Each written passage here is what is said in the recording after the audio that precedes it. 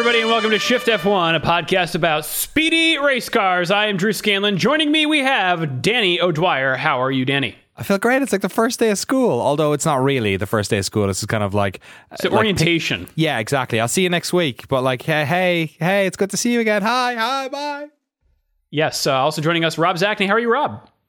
I mean, I am overpowered by the amount of news that has happened since we last recorded. The sleepy season is not what it used to be.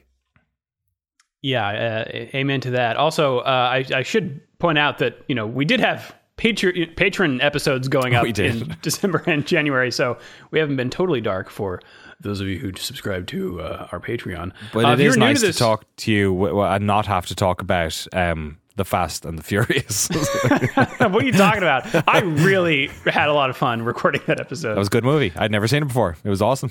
Yes. If you are new to this podcast, it's not only the Fast and the Furious talk. It's a Formula One podcast. And if you are new to Formula One, in exactly 1 month's time, on Wednesday, February 22nd, we shall have an episode just for you newbies.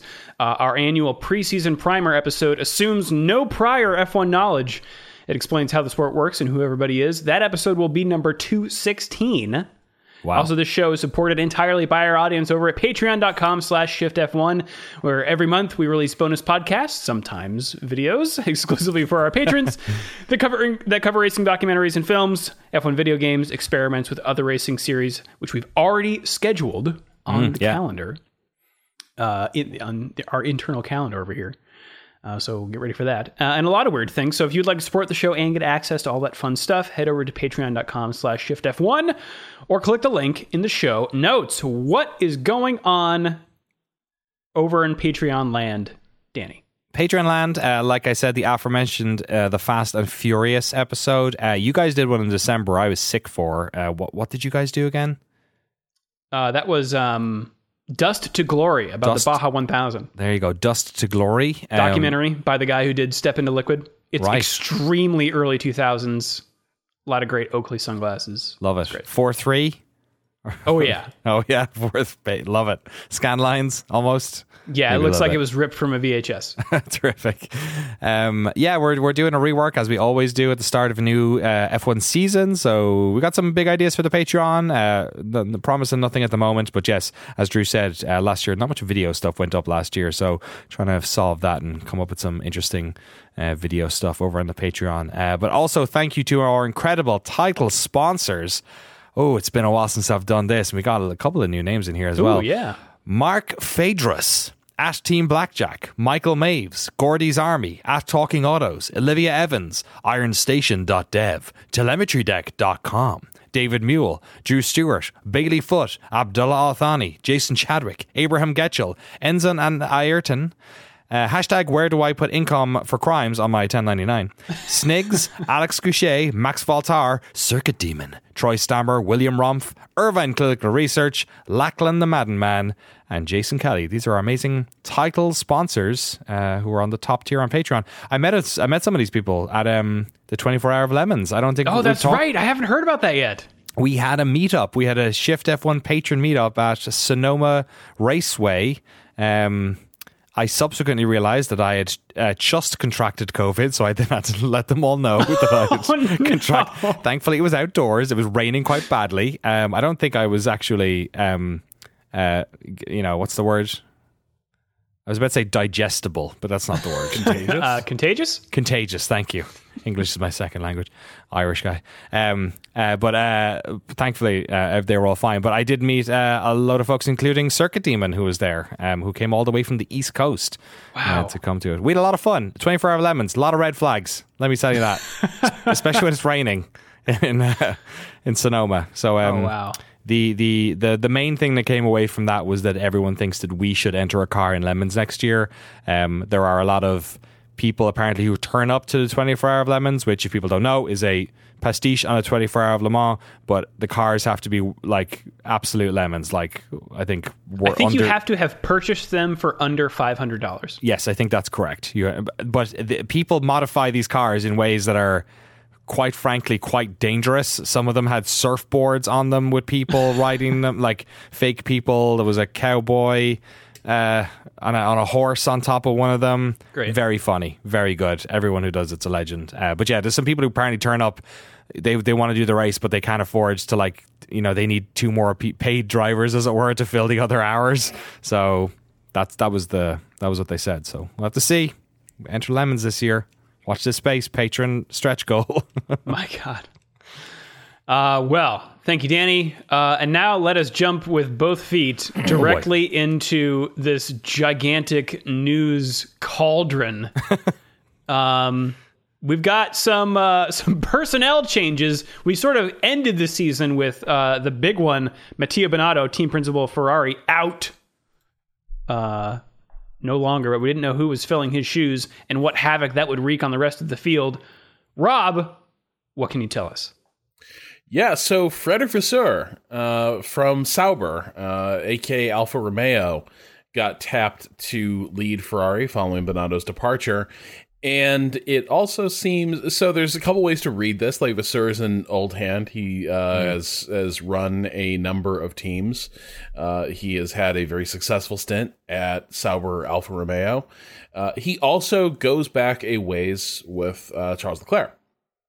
And so there is also an element of this is a team principal that like Charles trusts, and that, you know, we all remember, like, he had a tremendous run at Alfa Romeo, right? That made his ascendance to Ferrari like all but assured. And it was evident that especially Charles, but I think even Carlos had really lost a lot of trust in the Ferrari pit wall for obvious reasons. And so, you know, we've talked before about the long-term commitment that Ferrari's basically made to Leclerc, and this feels like continuing to double down on that. But that also means that Vasseur's departure is going to open up a spot at, or has opened up a spot at Sauber, which was filled pretty quickly by Andreas Seidel from McLaren. And, you know, he was originally, so like the moment, let me back up.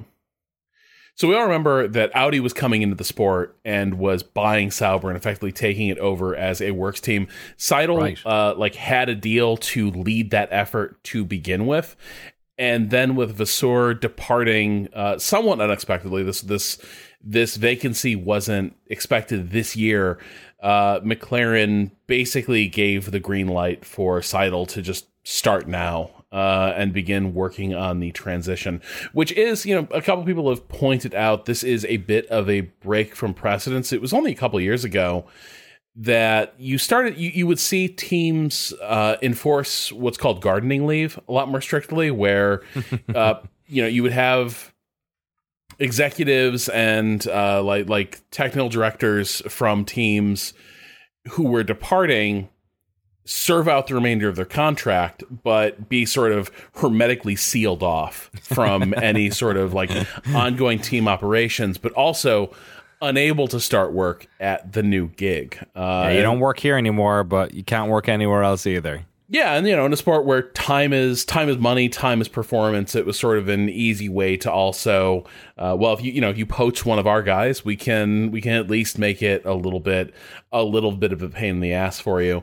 That dynamic has sort of fallen away in F1. Like, even teams that like were as bitterly opposed to each other as Mercedes and Red Bull, when Red Bull was like spinning up Red Bull powertrains, I think Mercedes let the few of their technical staff go without really any hassle.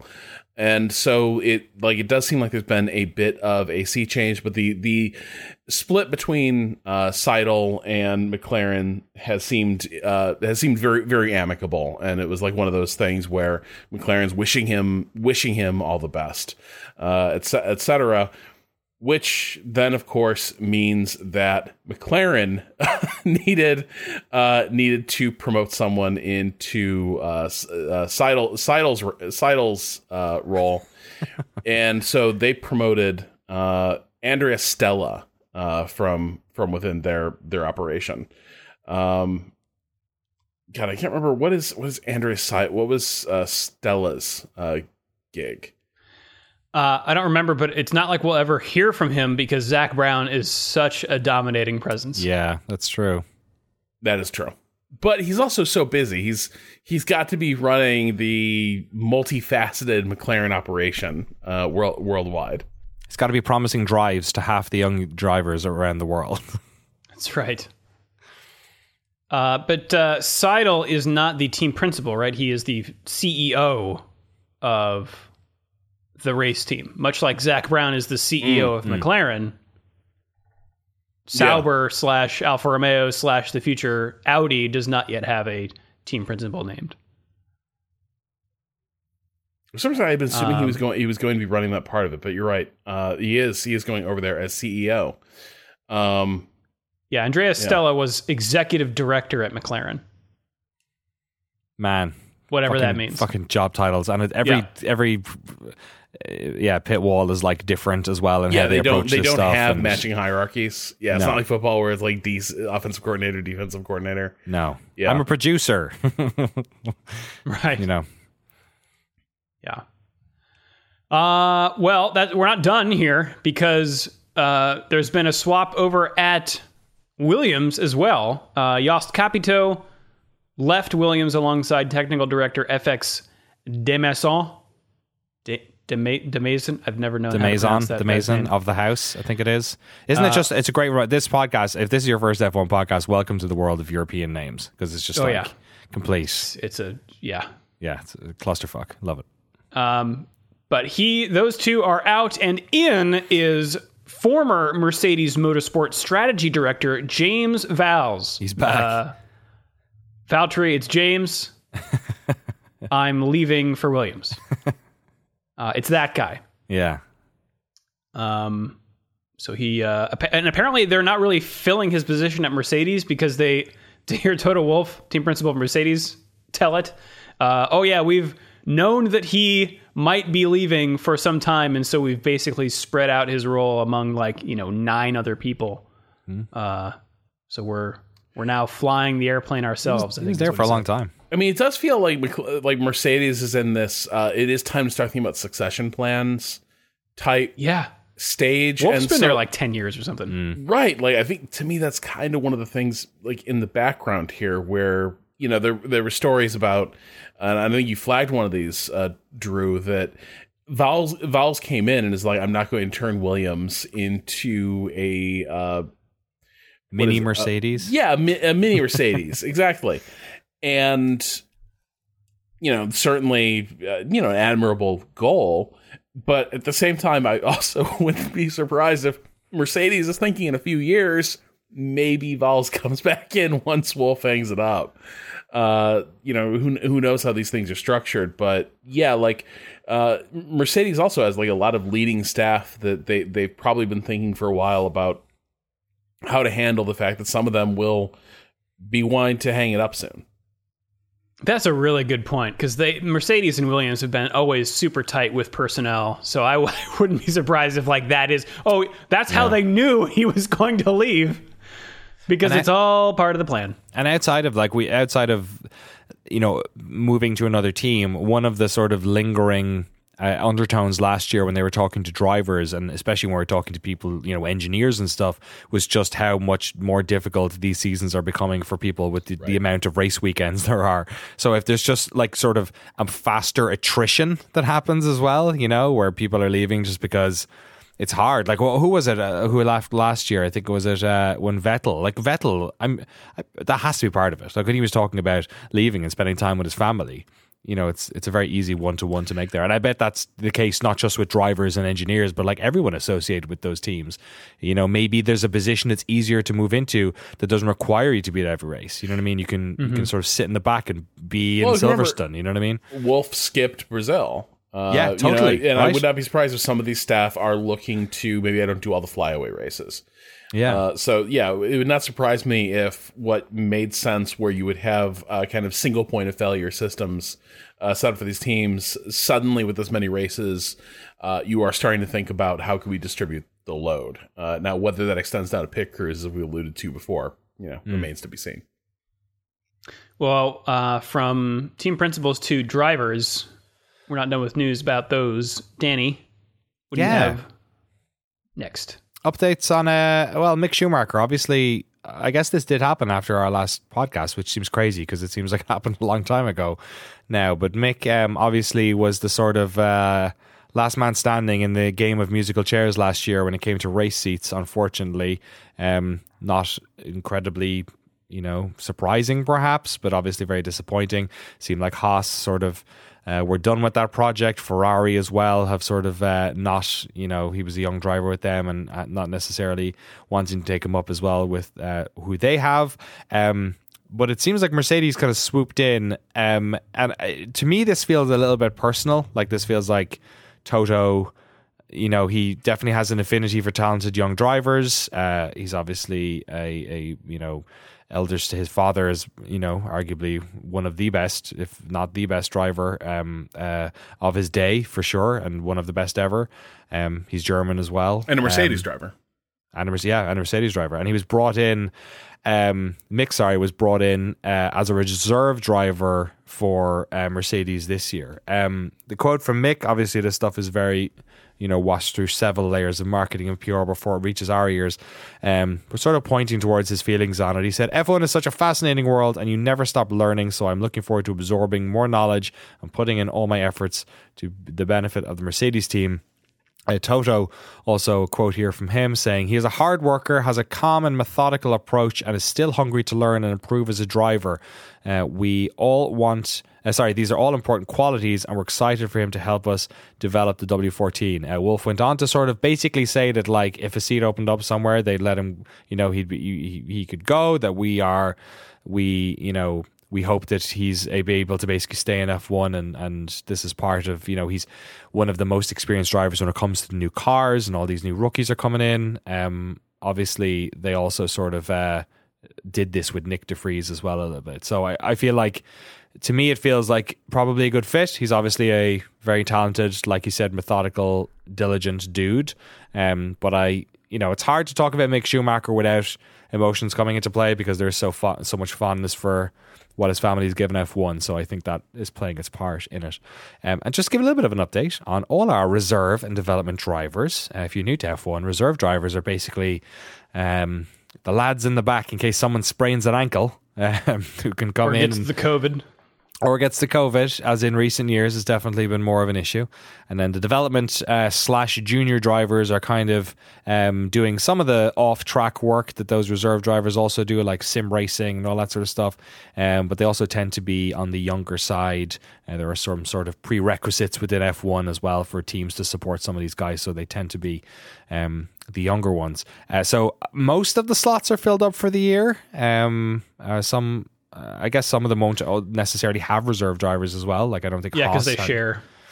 Oh, right. Yeah, of course. Yeah. So for Red Bull, we have this is my favorite part of the whole thing. Red Bull have Daniel Ricciardo, who is not a reserve driver. He is a third driver, according to them. So it's a good delineation.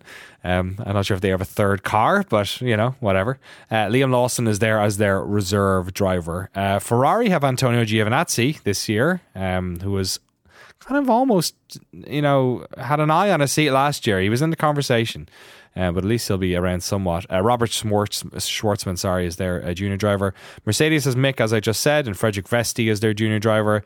Alpine have Jack Doohan as junior driver. McLaren has Alex Palou sitting in reserve. Alfa Romeo has IndyCar driver. Yeah. Oh, yeah, good point. Most of these are folks from F2, a lot of famous names, and then a couple of elder states people too, like Theo Porcher obviously did well last year. He's with Alfa Romeo. Aston Martin has Stoffel Van Dorn, who's bounced around all over the place. He's unstoppable, as we all know, as the reserve driver, and then Felipe Drugovich as their development / junior driver, and Pietro Fittipaldi back in reserve at Haas. Also, that guy does a lot of television stuff, so I feel like I've seen a lot of him over the years. He's just kind of around all the time. Yeah, it's the same as Ricardo and Mick, I guess. They just look, if you're not in the game, stick around. You got to make sure you're networking. Yeah. You never know. Someone retires, someone hurts themselves, gets COVID. It happens. So yeah, mostly known names, I would say there. And we'll have to see It's a long season this year as well, 23 races. It was meant to be 24, but we'll get to that in a minute. Well, there's one way seats can open up, and that's by adding another team, Rob. So Michael Andretti is bound and determined to get himself an F1 team. He did not win the Sauber sweepstakes. Did not even come close. But he's back with a new plan. He announced intentions to start up a new Formula One operation, and this was a big twist. This time, he's bringing Cadillac. Cadillac would be his partner for the entry, and it was sort of presented as like, we're going to have an American manufacturer and American motorsports royalty, like teaming up and entering the sport together. Which, when I heard that, I was like, hell yes, this sounds really cool. And Cadillac in sports car racing has become a bigger and bigger name in recent years. Cadillac, as a manufacturer, has put in a lot more emphasis on like performance cars, as has GM, really. So you would think, again, that a lot of people would be excited about this idea. American market, American manufacturer, et cetera, et cetera. The response from Formula One could politely be described as "go fuck yourself." It is one of the most prickly responses, like I can imagine, even by F1 standards, especially when you think about the fact that the red carpet was rolled out for the Porsche Red Bull wedding that everyone assumed was going to be announced in the Netherlands last year.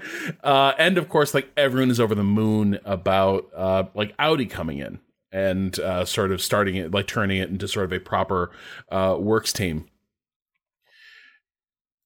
F1's response has been considerably more hostile, and so Drew, you pointed out a good piece that Autosport published on this by Luke Smith, very much presenting the perspective of the current teams. And I will say, like, having been reading a lot of Autosport during the offseason, I will say I've started to, like, tune into the fact that Autosport, I think, does toe the party line from F1 teams and basically the people who are their sources a little bit more. And but it was a really good rundown of what their exact issues are. And it's kind of fallen out. There's kind of two perspectives on this. So Andretti, and crucially, FIA chairman Ben Sulayem, this is wild, basically both said it's because the teams are greedy. It's just that they're just money-grubbing bastards. They're incumbents, and like they do not want competition, and they don't want to open the door to another team that could potentially dilute the value of their existing stakes. Remember, we've talked about this many times. F1 has an anti-dilution fee built in, right? And for a while, it's big. It's like $200 million or something. And really? And you put your finger on the big crux of the issue. It seemed big. Last time we talked about this, we were like, this is an eye-watering sum. Like, who the hell is going to come in to be the 11th F1 team if you have to pay $200 million, $10 million a piece in dilution cost for devaluing the value of other teams? You have to pay each of them $10 million a piece, basically, before you even like start. It'll be divided among the teams. Okay, 10 teams though, right? Yeah. 200 divided by 10 is 20. Look, it's 11 at night here. Fair point. But it's 10. Like, if you're giving it to the drivers, it's 10. Yeah, that'd be nice. Anyway, so we always said, like, this was a ridiculous amount of money. You've spent $200 million before you even, like, opened a garage. The problem is, between when that sum of money was agreed upon and now, F1 has exploded in popularity. Gunter Steiner, man, it's all his fault. His japes on Drive to Survive, they just pumped up the price. And so this is one of the real concerns with the teams, which is that now the anti-dilution fee does not actually cover what is being diluted. That, when you think about what these teams could probably fetch now, to be purchased like lock, stock, and barrel versus, 5-10 years ago. It's a very different world, and the $200 million fee probably doesn't cover it. Now, by and large, that's still basically in line with what Andretti's position is, which is that, they're incumbents who are sort of protecting they're protecting the value of their like squatters' rights on F1. The other teams, though, who've like spoken to Autosport, apparently a couple things have gone on. One of these is sort of semi-publicly known, and some of this is like paddock gossip. The part that is maybe a little more like official or a little more concrete is that it's not really clear that Cadillac would be entering the sport as a manufacturer. For one thing, it seems like there's been discussions that Cadillac might buy engines from Renault and then badge them as part of the Cadillac team. And remember, we've talked about this before. There is deep concern in F1 right now whether or not their existing like slate of engine manufacturers can effectively service the grid. F1 engines are, as we see week in, week out, enormously complicated, delicate pieces of equipment, massively expensive. It is not like you can just print more off the assembly line. That's not really how they are constructed. And if you look across at IndyCar, they just had an entire they were going to roll out, I think, hybrid engines that fell apart because the existing manufacturers basically said we cannot develop new engines and support the grid with its current slate. It just can't be done. Engine manufacturers don't make a ton of money for supplying a grid, and so you can imagine the idea that an 11th team would show up and start also trying to buy from this limited pool of engine supply. We go over like a lead balloon, but furthermore, the bigger concern is, would this just be yet another team effectively kind of doing it like Haas, where it is, maybe it's got a more prestigious logo, the more prestigious badge, over the engine, but effectively is buying large amounts of equipment from other manufacturers like Renault, like Dallara. Apparently Cadillac has done stuff like this with some of their entries in other sports. So, I think what the Cadillacs that are running at the Daytona 24 this week might actually be sort of similarly. Cadillac is involved to some degree, but in many ways, under the hood, it is a different racing program that's applied all this. So there is sort of a view in F1 that Audi's come in and they are, by all accounts, going to go whole hog. They are going to unleash the full power of their manufacturing empire on F1. Cadillac, it does not sound like they're bringing all of Detroit with them. And so that is one concern. The other thing, and this part I just love, is that it really sounds like there's a lot of American carnival barker, P.T. Barnum-esque stuff that Andretti has done to get people on board. A lot of apparently showing up at races in the States, going around to various principals within the team and being like, what do you think of this? Will you sign this letter of support saying you think I should be in F1? And just kind of buttonholing people in the paddock to be sign up for my newsletter, effectively, sign up to support Andretti F1. And so there's been a real just raising the hackles of folks on the grid, just in terms of how the Andretti effort has conducted itself. So what does all this mean? Well, so the thing is, the group with sort of the final say over this isn't necessarily the existing F1 teams, but it's also not the FIA. The FIA doesn't just get to say we think this is a good thing for the sport and Andretti should be allowed in. Ultimately, this is going to go to like FOM, F1 management, which is run by Stefano Domenicali. And that is a body that does have some responsibilities to the overall like health of the sport. The thing they have to watch out for in a lot of ways is if you add an 11th team and it messes up the money just enough, because remember the prize pool would be like, this is the other part of the dilution fee. The prize pool gets divided as well. And when you look at it that way, like the anti-dilution fee does start looking really paltry because it does like advertising, and I'm sure there's lots of like sort of shared income that, you know, gets somewhat diluted, especially with them, like, because a team like Haas or Sauber, you know what I mean, comes in, there's something to it, but a team comes in with like the Andretti and Cadillac name behind it as well, you know what I mean, they're going to be throwing a bit more gravity around than some of the other ones, right? Like, so it's not a sure thing that this thing's gonna go through because if basically the Andretti effort would be seen as like potentially cannibalizing the existing grid, then there's going to be a lot of hesitation over that. At the same time, you know, it's notable the thing that's not on the table, of course, is that Liberty Media takes less money.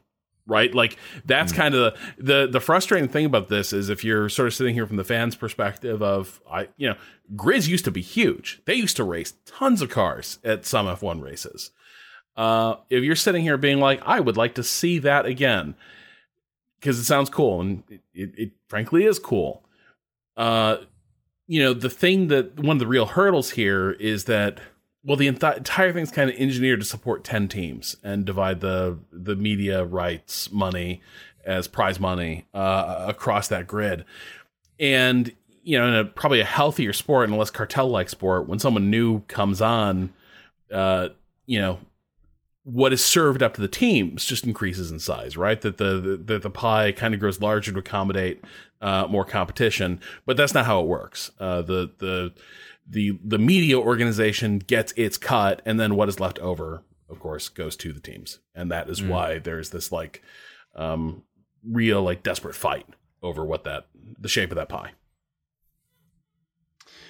Well, certainly a story to watch.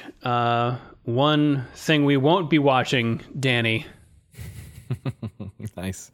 Yes, the Chinese Grand Prix. We will not be watching it again this year. Perhaps unsurprisingly, if you've been keeping up to date on this whole pandemic business, China obviously going through a hell of a time at the moment. They are obviously a bit more conservative on the having foreigners fly in for races thing consistently over the past couple of years. So it is perhaps to no one's surprise that the Chinese Grand Prix, which is happening pretty much in the first quarter of the F1 season, has been postponed.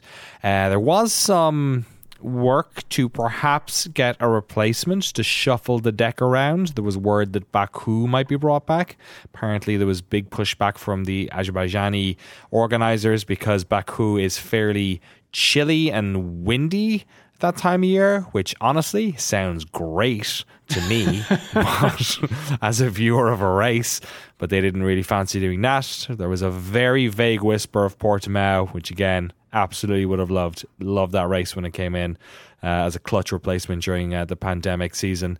But that apparently was nixed pretty quickly. So F1 have decided to not replace that, which means the 24 event calendar we were meant to have in 2023 has been reduced to a slightly milder 23 race calendar.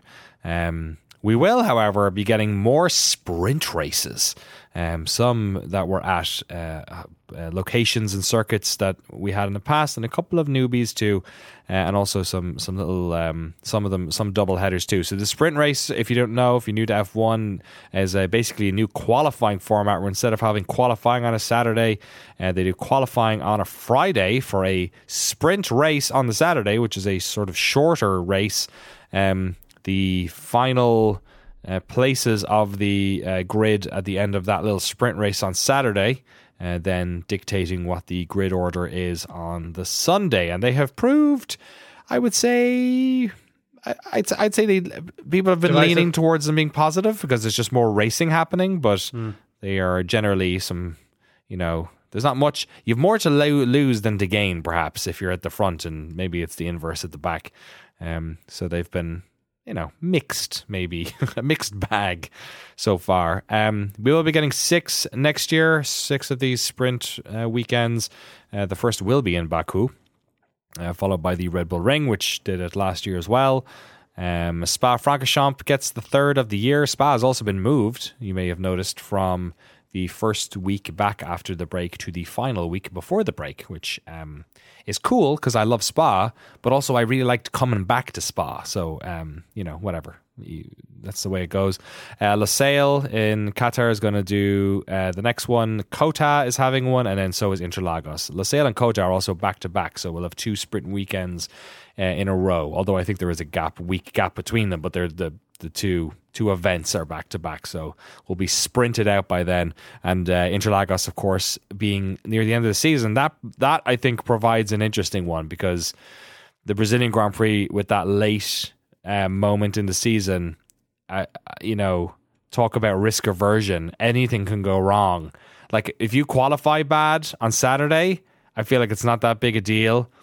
If you are fighting for the championship and you crash out in a sprint race, you're in trouble. That's going to put you in a nasty spot for the main race. So, interesting to see it. We'll have to see how it all shakes out this year. I feel like this is kind of the make it or break it year for sprint races. This is it's definitely our 3rd. Is it 4th? 3rd? Feels like 4th? This is the 3rd year. 3rd year? And they've increased them every time. That makes sense. They had 3 last year and 3 the year before. Was it really? Yeah. Okay, so they're just going for it hell for leather now. Yeah. I mean, there's definitely commercial reasons. The tracks like it because it means there's a race on a Saturday and a race on a Sunday. And there's qualifying on a Friday, which also gets more bums on seats then. I think they wanted to do even more, F1 did, and the teams were like, you're going to have to pay us more money because we crash and stuff in these things. So, yeah. Did you guys see that they released the time schedule for the Las Vegas Grand Prix? No. Qualifying is at midnight local time. Local time. Oh, my God. Yeah. Imagine spending that $5,000 sure, you weren't trying to sleep for your ticket. $5,000 for your ticket, and then you have to wait until midnight. Yeah. The race is at 10 p.m. Starts at 10 p.m. 10 p.m. I think that's kind of what you paid for, though. Wait, what? Can I? What time is it again? October? No. It is November 18th. November. I have camped in Arizona in November. It is not a pleasant time when the sun goes down. It gets cold. Yeah, so it's the desert. Yes, so I like the heat disappears like you open the doors on a car driving down the motorway. It is like it's just the minute the sun goes, it is gone. So that doesn't sound midnight in the freezing Vegas. If the tickets didn't cost as much as they did, I wouldn't be complaining as much. But hey, I'll be happy watching it on television. Well, that's not the only thing people are complaining about, Rob. Yeah, so we already mentioned that Ben Slam was sort of on record saying, like, I think the Andretti offer is cool. There was an offer he didn't think was cool, which was... And he's the head of the FIA. FIA, yes. Yeah. So there was, I don't know how real this was, but there were stories that the Saudi Public Investment Fund, the effectively sovereign wealth fund for the state, was looking at buying F1, like buying F1 effectively, the media rights for F1, the sport, for $20 billion. Okay, and remember, those rights run for like the next century. Like it was a 113-year like licensing deal. We've done like 15 years of it, so it's like 88 years left or something absurd like that. It is a long time before like F1 rights like have to be like fully renegotiated. So So the Saudi investment fund, which is effectively the state of the Kingdom of Saudi Arabia, i.e., also that royal family, was apparently maybe thinking of buying F1 for $20 billion, and Soleim went on record saying that he thought it was that it was sort of an inflated valuation, and two, he was concerned that the knock-on effects of that inflated valuation would impact fans, which is a fair concern. As we see with a ton of acquisitions, a lot of times whoever has overpaid for a thing quickly needs to begin extracting money from the thing, right. And will frequently list the purchasing cost of the company as a debt obligation of happens a lot in sports. Happened with the Glazers with Manchester United. It's a common thing with these big. They just bought Newcastle as well. I believe it was as well, the Saudi, that fund as well. But yeah, that leveraging the what you have purchased against the debt to basically create this and then while also sucking revenue out of it is yes, an issue with this type of deal. Well, F1 sent a threatening letter to the FIA over this, basically saying that this is an F1 commercial rights issue. And the way the FIA interacts, the FIA is a sporting regulatory body, but their deal with FOM and Liberty is such is they don't weigh in on commercial issues. So Soleim's job is to shut up and don't talk about this. And they're sort of the saber rattling in this letter was that if this offer was real, if he's trying to chill interested investors and saying that $20 billion is an overvaluation for the sport, he's messing up our money because we think it's worth $20 billion. Well, it's worth whatever people are willing to pay for it, and so it was kind of a shot across the bows for him to watch what he says and stay out of F1 commercial matters, which is ironic, really, because the FIA over this offseason banned political speech. Yes. In so many words, Article 12.2.1.n, I guess it's an addendum or something, states that drivers will be deemed to have committed a breach if they show, quote, the general making and display of political, religious, and personal statements or comments notably in violation of the general principle of neutrality promoted by the FIA under its statutes, unless previously approved in writing by the FIA for international competitions or by the relevant ASN for national competitions within their jurisdiction. Basically, get permission before you shoot your mouth off. If you are seen, for instance, wearing a Breonna Taylor shirt, if you are seen wearing a rainbow mask, in a country with you're talking about laws. Bees too much. We'll be talking about you mentioned bees too much, Seb. There's a large amount of Lewis and Seb shut up, and whoever is thinking about being the next Seb, don't even think about it. Well, Lewis is isolated now. Seb's gone. Yep. Got his back. So now Schumacher.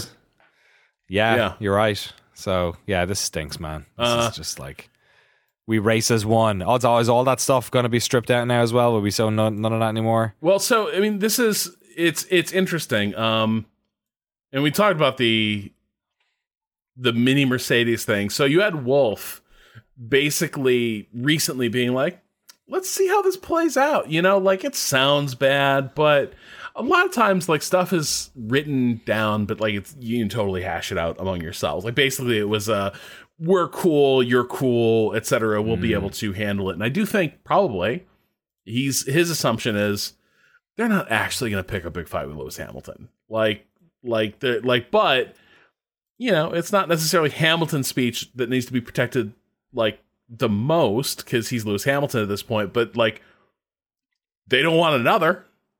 That's the thing. And that's what it sounds like to me, is that Lewis eventually is going to retire, and they are trying to install a culture of shut your mouth for the next generation.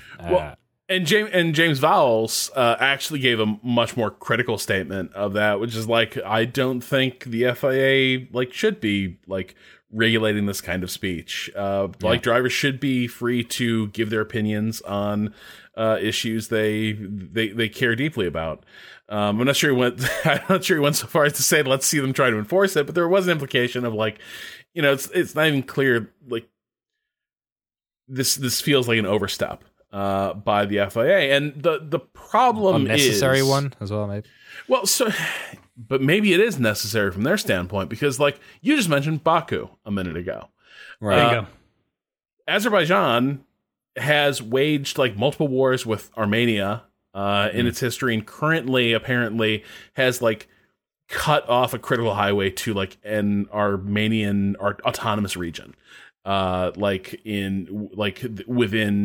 Azerbaijan's borders. And apparently it has the potential for causing like mass starvation and such. So add that to the list of countries that is going to be possibly a place where you're going to be racing under the flag and hosted effectively by the government of a place that is currently, an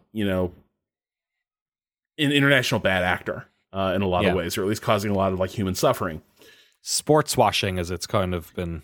Is there any doubt in your mind? If everything was the same in Ukraine as it is right now, but sanctions hadn't been levied worldwide by like the Europe and the United States, that they would have raced there. Yeah. Like in Russia, you mean? Yeah. Yeah.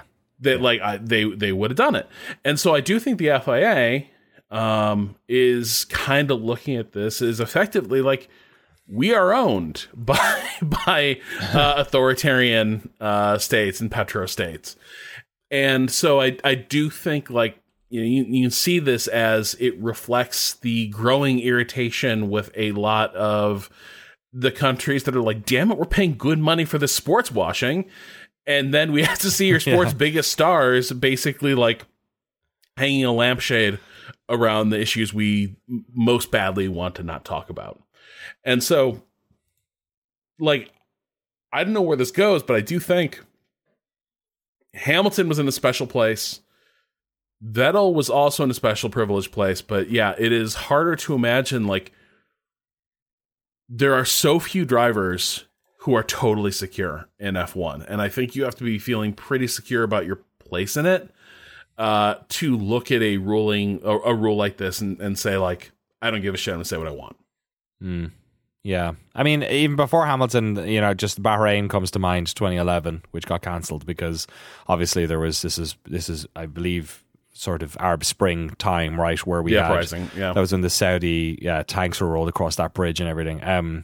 That was banned because of teams pushing back, and that was in the Eccleston era. So, but again, that's sort of the, exception that proves the rule. Perhaps something big enough that happens, it's obvious there's like civil unrest and people being slaughtered Saudi Arabia in the streets. Was dangling by a thread because of the rocket attack.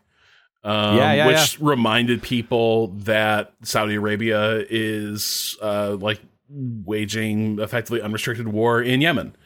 Jeddah as well, have you seen, confirmed until 2027 because that new track is not going to be built on time. So we're stuck in that terrible, dangerous track. Great. Although they are changing a lot of it this year. There's like 20 different corners have been changed. It's ridiculous. They're nipping and tucking the thing all over the place. But yes, I want to race under an aquarium, Danny. I know, I do. That's the thing. I want to race something. I don't care about civil rights as long as I can race under an aquarium. Oh wait, and so when are we going back to Qatar? Silly. Qatar is October 8th. Yeah, so like if you look at the F1 if you look at the F1 grid, like there is a lot of places where they do not want F1 drivers like exercising free speech. Oh, yeah. To me, this is a complete business move. It's like, all these countries who are like a little on the line here are saying like, "Hey, we don't want that happening," and so if the FIA is like, "Oh, sorry, we'll put some language in there," whether they actually say, Right. you know, "Hey, you can't race," you know, you have to sit out a race, remains to be seen. It would be cool if they were like, "Hey, you know what? You know, minor slap on the wrist," so they can go to these countries and say like, "Look, we disciplined him." Or what's know, cooler he broke the probably rules. is that, like, honestly, in terms of like actual like protest that makes any bit of difference, like this is probably good because it puts everyone in a really awkward position if like somebody like Lewis Hamilton stands up and wears a shirt that pisses people off and then they want to reprimand him and then the team's like no, and you know what I mean, then it causes the friction, which is like the whole point of it. But like, but the other part of this too is, you know, it's going to be, the grid is getting a bit younger, and That's what I worry about. and like some of this has been, Seb got older and got in, like, really emotionally invested in a lot of issues, and really began thinking about his place in the world and like legacy. Hamilton started emphasizing that more and more as part of his public profile. But like, let's face it, a lot of these guys have been like, you know, eat, drink, and sleep racing from the time they're like tweens, all the way in F1, and many of them out of silver spoons. Not all of them, but a lot of them. You're just not dealing with a group of people that are predisposed to be like, you know, what do I think of Who of the grid do you think that's left gives the fewest Fs? Alonso? What do you mean, Charles about the Leclerc. world or about pissing people off? Maybe no. About Verstappen? about saying Issues stuff. about issues that About them capital I issues? issues. Verstappen. Yeah, Max doesn't give a shit. Max gleefully doesn't like he only cares about posters. No, I'm he sorry. I wants mean, like, Twitter to ban everyone. Who else is like who doesn't care about what happens to them, like Hamilton? Oh, sorry. Yeah, I don't know. I don't think, because like Daniel Ricciardo is also I completely. think Alonso, but he's probably not very politically active. Yeah, you're right. No, he doesn't care, but he also doesn't care. Alonso's very politically active. F1 politics. Yes. Beyond Yeah, that, the man is like the Kissinger of the paddock. But like beyond that, I don't think he cares. Like, how he uses his power is to like cut deals. Yeah, I mean, like actually, Ricardo's a great example.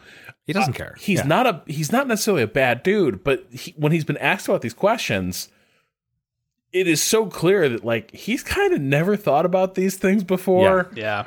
And it's a bit like when somebody asked Biden, like, how many genders are there? And he was like, I know there's more than 2. And like, that's kind of the best you're going to get out of Danny Rick. Like, but, and I don't think necessarily he's that much of an outlier on the grid in terms of like who's going to really pipe up. I wouldn't be surprised if K-Mag, Yeah, I could see that's having a. what I was thinking, like, whatever. Yeah. All right. Well, Albon? Albon, Yeah. All right. the thing I want to know is when we going to see them cars. Them cars. Tell us Red true. Bull so far has the nearest answer to us. It is the 3rd of February is when they will be doing their car launch media blitz. So they unveiled the date of their unveil. They have, yes. I love it. You know, these cars aren't going to look a whole lot different from last year's cars to the layman, to us. Not like the previous year to last year. But it's fun seeing the liveries, seeing if, you know, anyone goes bold with colors or whatever. But Red Bull is going to be kicking things off unless Haas scoops them. They are yet to be confirmed, which I think they could totally do. You know, get in here on February 2nd. Oral Colley's back. Oh God, no! They have their MoneyGram now. MoneyGram. Ooh, how much? Everyone knows This will be MoneyGram. fun. We did this last year, and we there's gonna be. Let's see if there's more or less crypto this year. Oh, It'll it's be got to be interesting. less. There's There's going to be gotta way less. Like, I mean, You think? well, the problem is... Hey, you know what's gonna happen? Less crypto, more AI. Yeah. Oh, Yeah, oh yeah. 100%. That's actually a really good poll, because yes, you're going to see a lot of bullshit startups around that. But the crypto thing, like the reason you're going to see crypto is not you're not going to see crypto is not that F1 teams have seen the light and it's like, oh, it's all Ponzi scheme. No.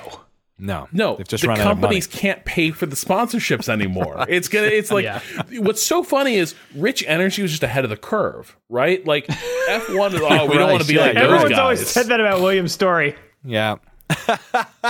He's so ahead of the curve. Everyone's saying free this. Thinker. Williams is February 6th. Alfa Romeo, February 7th. Alpha Tauri, February 11th. On the 13th is Aston Martin and McLaren, same day. Ooh. Ferrari, happy Valentine's Day. It's a Ferrari. Appropriate. Red. Indeed. Unless they change the color. Mercedes is the 15th. Alpine is the 16th. So from the 3rd to the 16th, and Haas is going to be in there somewhere. Or, tomorrow. And the Stone Cold music crashes, and out comes Mario Andretti with with a red, white, and blue stars and stripes. Cadillac, yeah. Oh, man.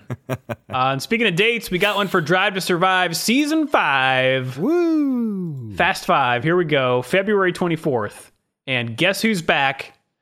Vin Diesel. Max Verstappen. He's there. He's on the chair. He's had a year off. He's had it was his prerogative. He wasn't wrong. They definitely made up manufactured some stories. nonsense. He's not wrong. I'm glad to see him back. I think it'd be a shame not to have him on this one. I am mostly dying to know which Lando Norris we get. Like, do they decide, like, let's go back to making him the sweet, like, baby face of F1? Like, what a rising star. Or are we going to see, like, the evil, like, haunted doll that we saw? Here's the problem. He's up against their sort of their baby face they've had for years in Danny Rick, where, like, this is the year Danny lost it didn't come for him, and he lost it, and they've followed him for years and years. There's always been one Danny Rick episode, so Lando's going to have to be the heel, I think, on this one. I would not be surprised. I would not be surprised if you were, like.